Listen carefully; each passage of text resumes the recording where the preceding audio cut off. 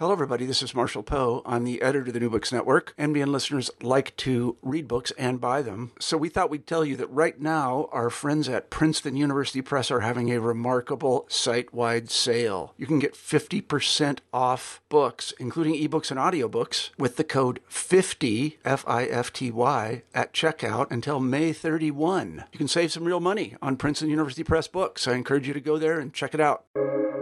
Welcome to the New Books Network. The concern for purity was the cornerstone of the religious culture of ancient Judaism, shaping the worldview of Jewish people during the Second Temple period, as well as their daily practices and social relations. In his book, Purity and Identity in Ancient Judaism, Yair Furstenberg examines how different groups offered competing visions and methods for living a life of purity, which embodied a promise of personal and cosmic salvation, and at the same time determined the degree of sectarian separation. Join us as we speak with Yair Furstenberg about his recent book, Purity and Identity in Ancient Judaism. You're listening to New Books in Jewish Studies, a channel of the New Books Network, and I'm your host, Michael Morales. Yair Furstenberg is Associate Professor and Chair of the Department of Talmud at Hebrew University. He's also published Jewish Martyrdom and Antiquity from the Book of Maccabees to the Babylonian Talmud. Yair, welcome to New Books in Jewish Studies.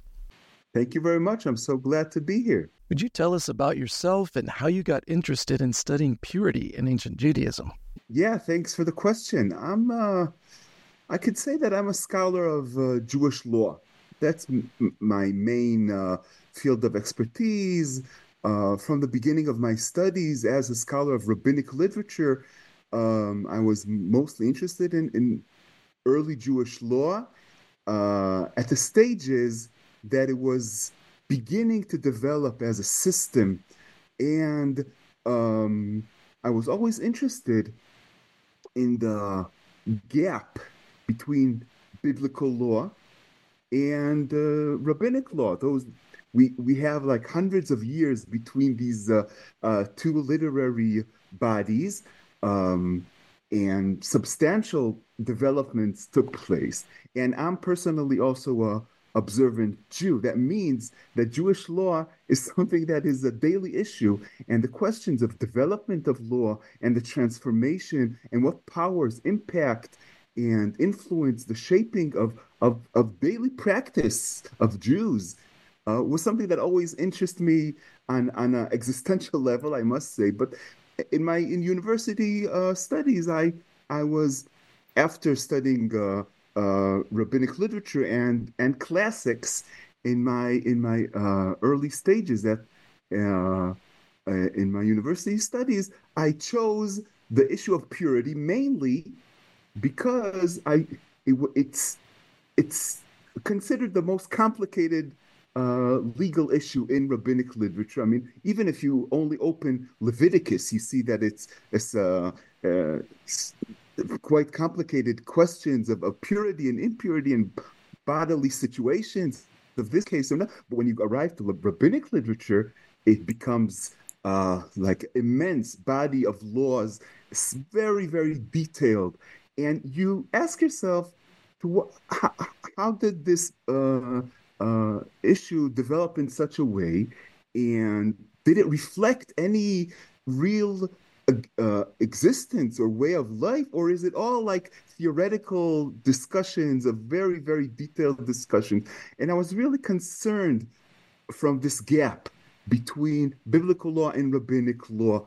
But the problem is, and I must say that this field is also very interesting because today, I mean, this was the biggest portion of Jewish law in antiquity. We can see that from the size of the books discussing this field. It's the largest portion of law in both in rabbinic law and also in other sources that I'll mention soon. But immediately after the Talmudic period, at about the 5th, 6th, 7th century, it stopped being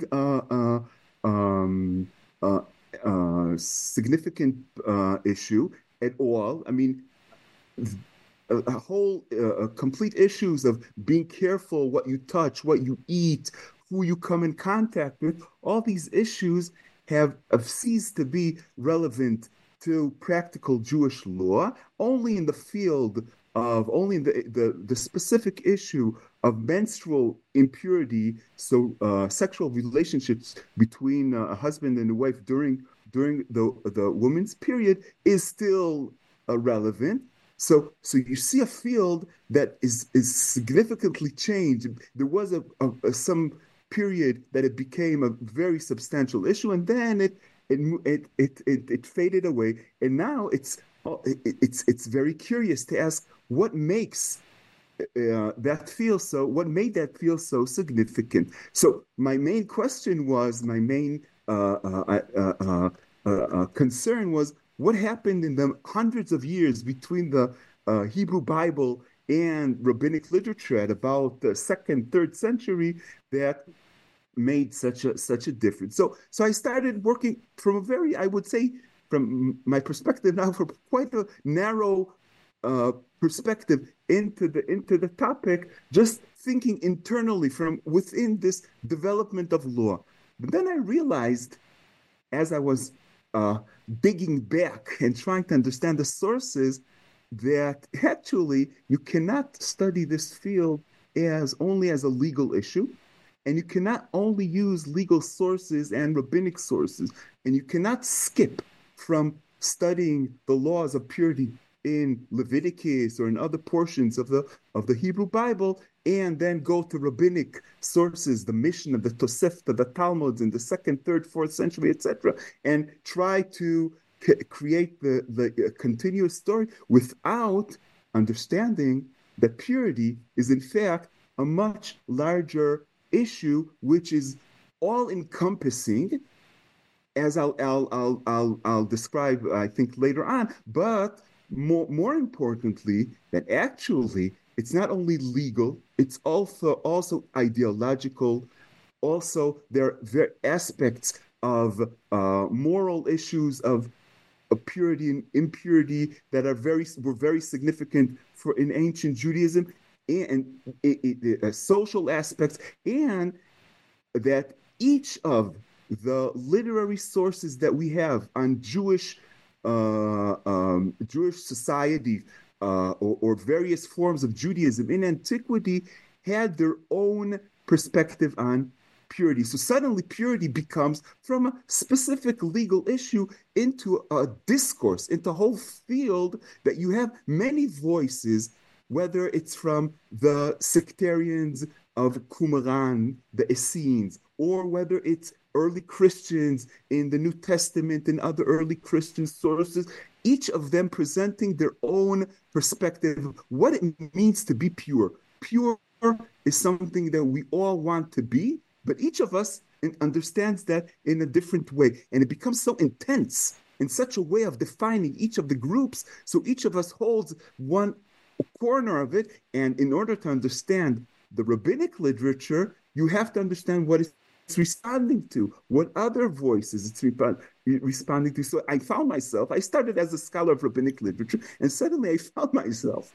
working on New Testament sources. I understood that I have no other choice but to be an expert on the Synoptic Gospels, which are a crucial source for understanding the concepts of purity. And I have to know much more about Qumran and sectarian Judaism and Second Temple Judaism. So so it became an exciting like field that I expanded my own conception of Judaism in general, and my own conception of what it means to be a scholar of Jewish law. What that law is a mirror into much larger social, ideological elements within ancient Judaism. Your book states that the concern for purity was the cornerstone of the religious culture of ancient Judaism. Would you explain or develop that idea for us? Yeah, I believe in that strongly. And again, it's something that I found out only as I was working through this topic. And so just to give a brief background, purity is is an important topic in the Hebrew Bible, in Leviticus, and mainly in the priestly code. But it's focused in its earlier manifestations. It's focused on the issue of what are the requirements in order to encounter the holy realm. If you want to go into the temple, or if you're in the space or the area of the tabernacle, if you want to eat sacrifice or holy foods, if you're a priest. So within the realm of God's presence, we can say it clearly in this way, you have to be in a situation of purity.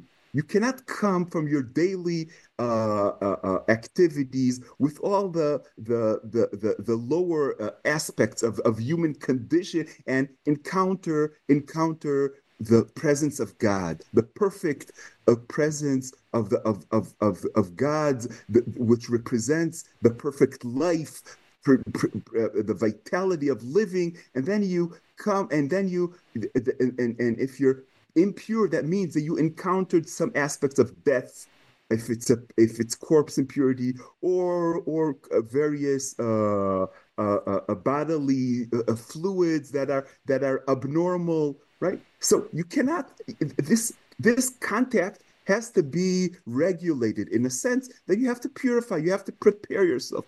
So it signifies the space of the holy realm. It signifies the nature of the contact with the holy realm. Now, so it's mainly what we would call ritual purity.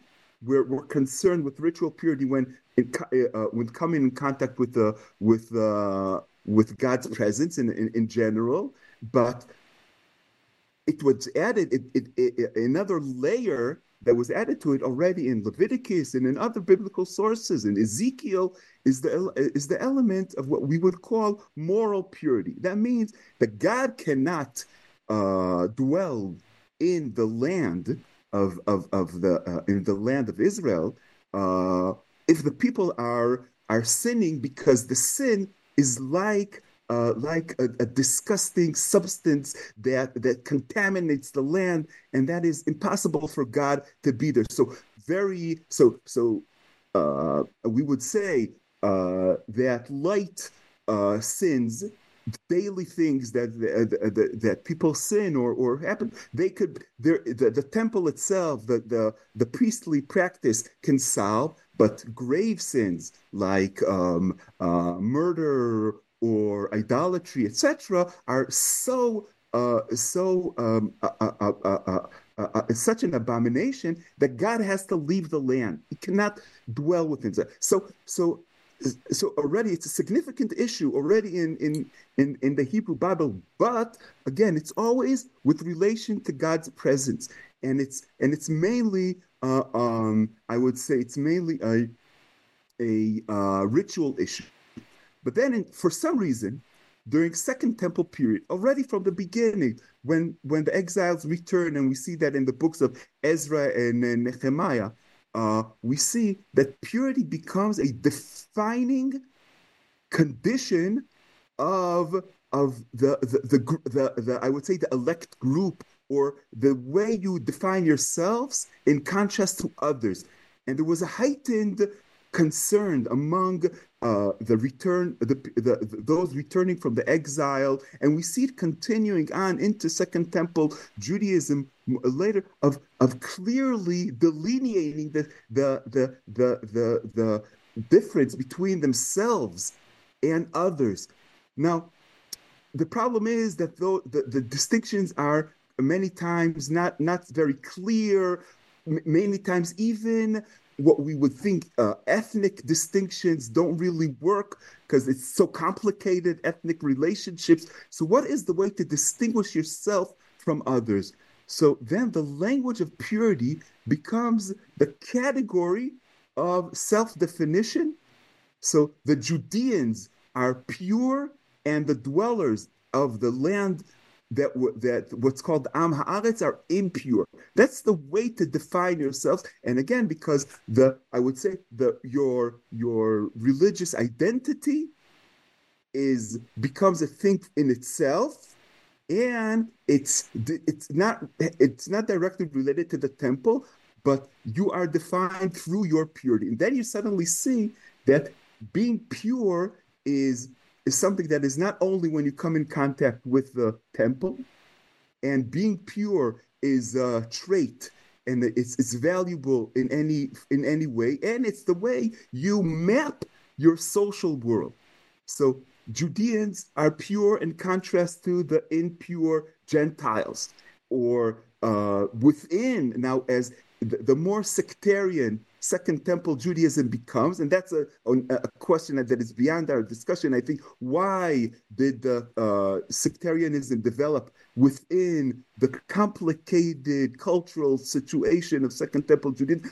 But one thing we can say, that each group defined itself through its own form of uniqueness and purity. That means, again, it's not a theoretical thing; it's a practical thing. What is my daily practice that distinguishes me from others, and to what degree is this distinction between pure and impure essential, or can we overcome it? That means that if we take extreme sectarians as the Qumran sectarians, their view is that by definition, it's very interesting, the main distinction in the world is not between the Jews and Gentiles, it's between the pure and impure. That means that also other Judeans who would maybe consider themselves to be from the same tradition and also to be the people of Israel, but actually, if they do not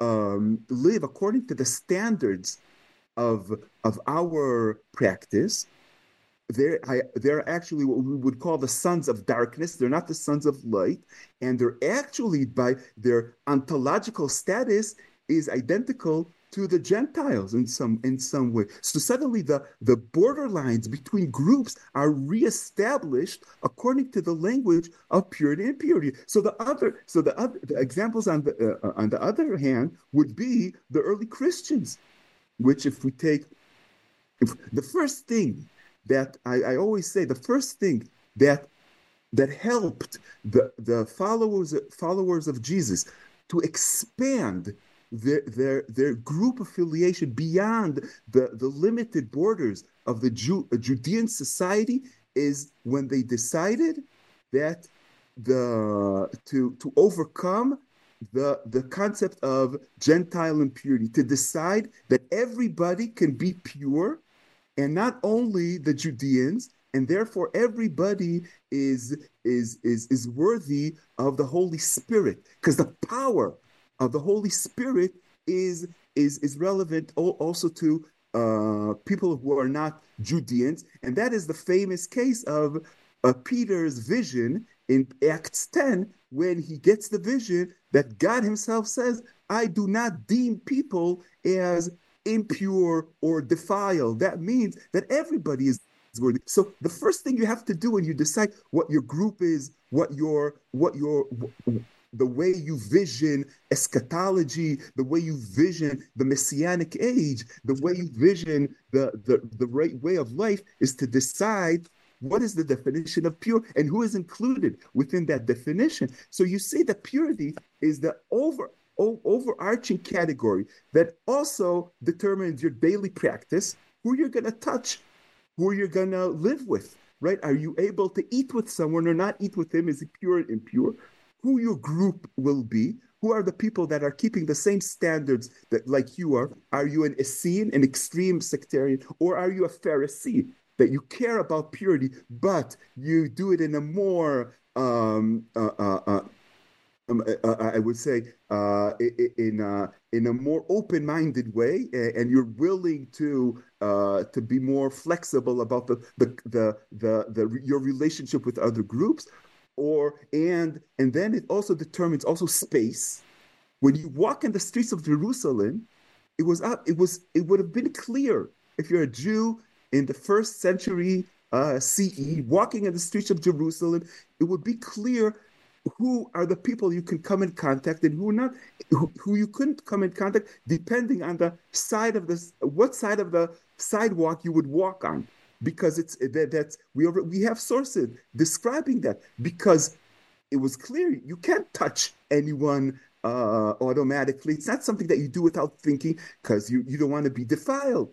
So space is organized according to this kind of distinction, and also um, your expectations. What kind of world are we waiting for? When God will come and redeem the world, what does that mean? That God will transform the world and extract all of the impure substances within the world and change the nature of the world, change the nature of ourselves, our souls. There's a fantastic description in the one of the sources in Qumran, in the community rule, that it says, and one day, at the end of the day, at the end of the all periods, when God will come and his Holy Spirit will dwell within our body members, within our bodies themselves, and take out all elements of impurity, and transform us, humanity, into a different kind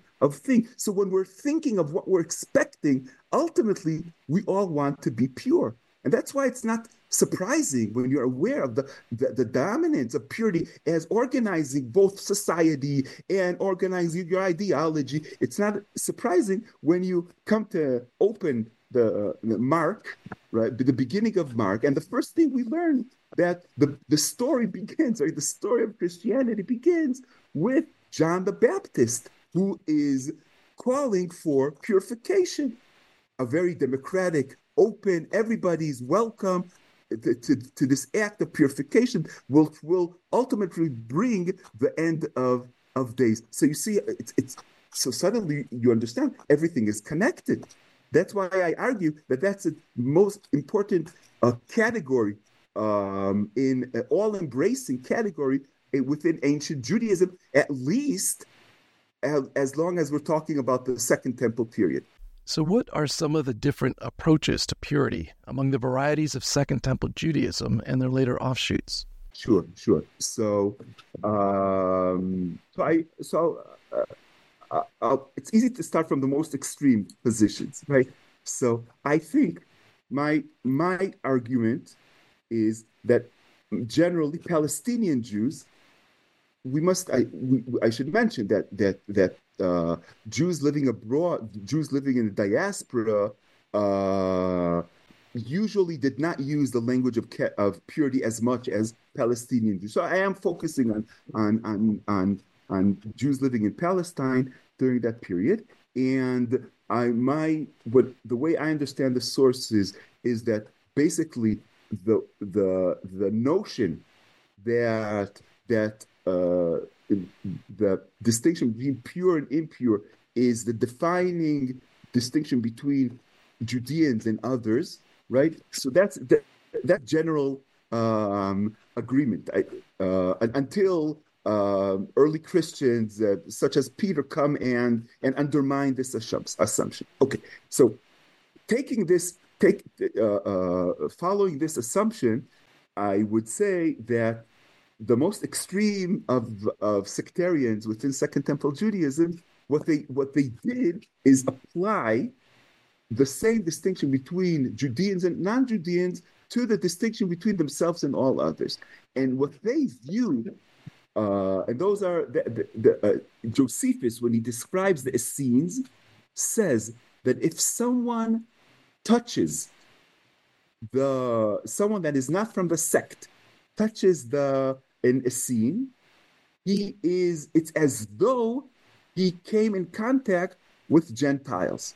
So you see, for them, it's like a binary world. It's us against all the rest of the world, and that means that in their view, the impurity is an essential component of your identity. In a sense, it's not something that you can choose to be more pure or less pure.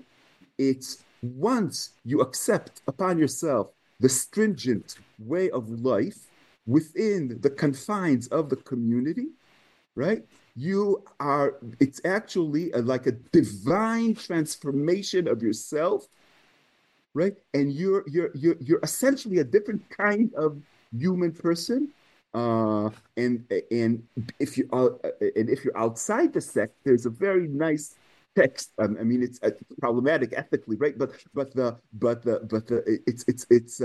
it's like one of the best expressions of the sectarian view is saying that if you're not part of the sect, it does not matter how much you attempt to cleanse yourself in waters and sprinkle purification's water upon yourself and to sacrifice as much as purification sacrifice that you can, it will not help you. You're by definition, you're essentially impure. Because to be pure, that means to belong to the group of the elect, and that's something that is requires social affiliation that comes together with God's kind of intervention. So that's an extreme position. There are the priests in Jerusalem, let's say the temple priests, that view purity as centered in the temple itself. And they were very careful, and that's the thing they cared about, that when people come into to the temple, that the distinction between the levels of purity will be very clear. So you have you can imagine the temple as a system of circles of different levels of purity, and you have in the temple itself, you have the priests who are the most pure, and then you have the Israelites who can only come to the space to the around the temple, and then you have impure Israelites that go into another more external space, and the Gentiles again cannot can stay in the holy mount and not, and they would be very careful to maintain this kind of hierarchy, and so it will be very very clear. And what we have, so there's a very famous we even have archaeological evidence for this very famous text that they would hang at the entrance of the temple, that no one who is not who is not a Judean, anyone who is not a Judean cannot past this point. So you have very clear demarcations of the areas, but also inside the temple, we also have evidence for the distinction between the spaces becoming more and more clear. And that's a priestly ideal, that the distinction, that the hierarchy is something that is crucial for maintaining order, maintaining the order, the spiritual order, maintaining social order, and that the temple has to represent this kind of ideal.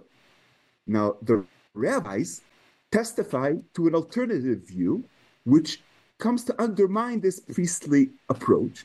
And according to the rabbis, who, according to my approach, and maybe I'll say something about my methodology in a moment, but according to my approach, the rabbis represent or continue the ideology of the Pharisees, of maybe the third most important group of within Second Temple Judaism, and at least in the rabbinic presentation of the Pharisaic views, they present the time of gathering into the temple not as a time of a clear hierarchy, but exactly the opposite.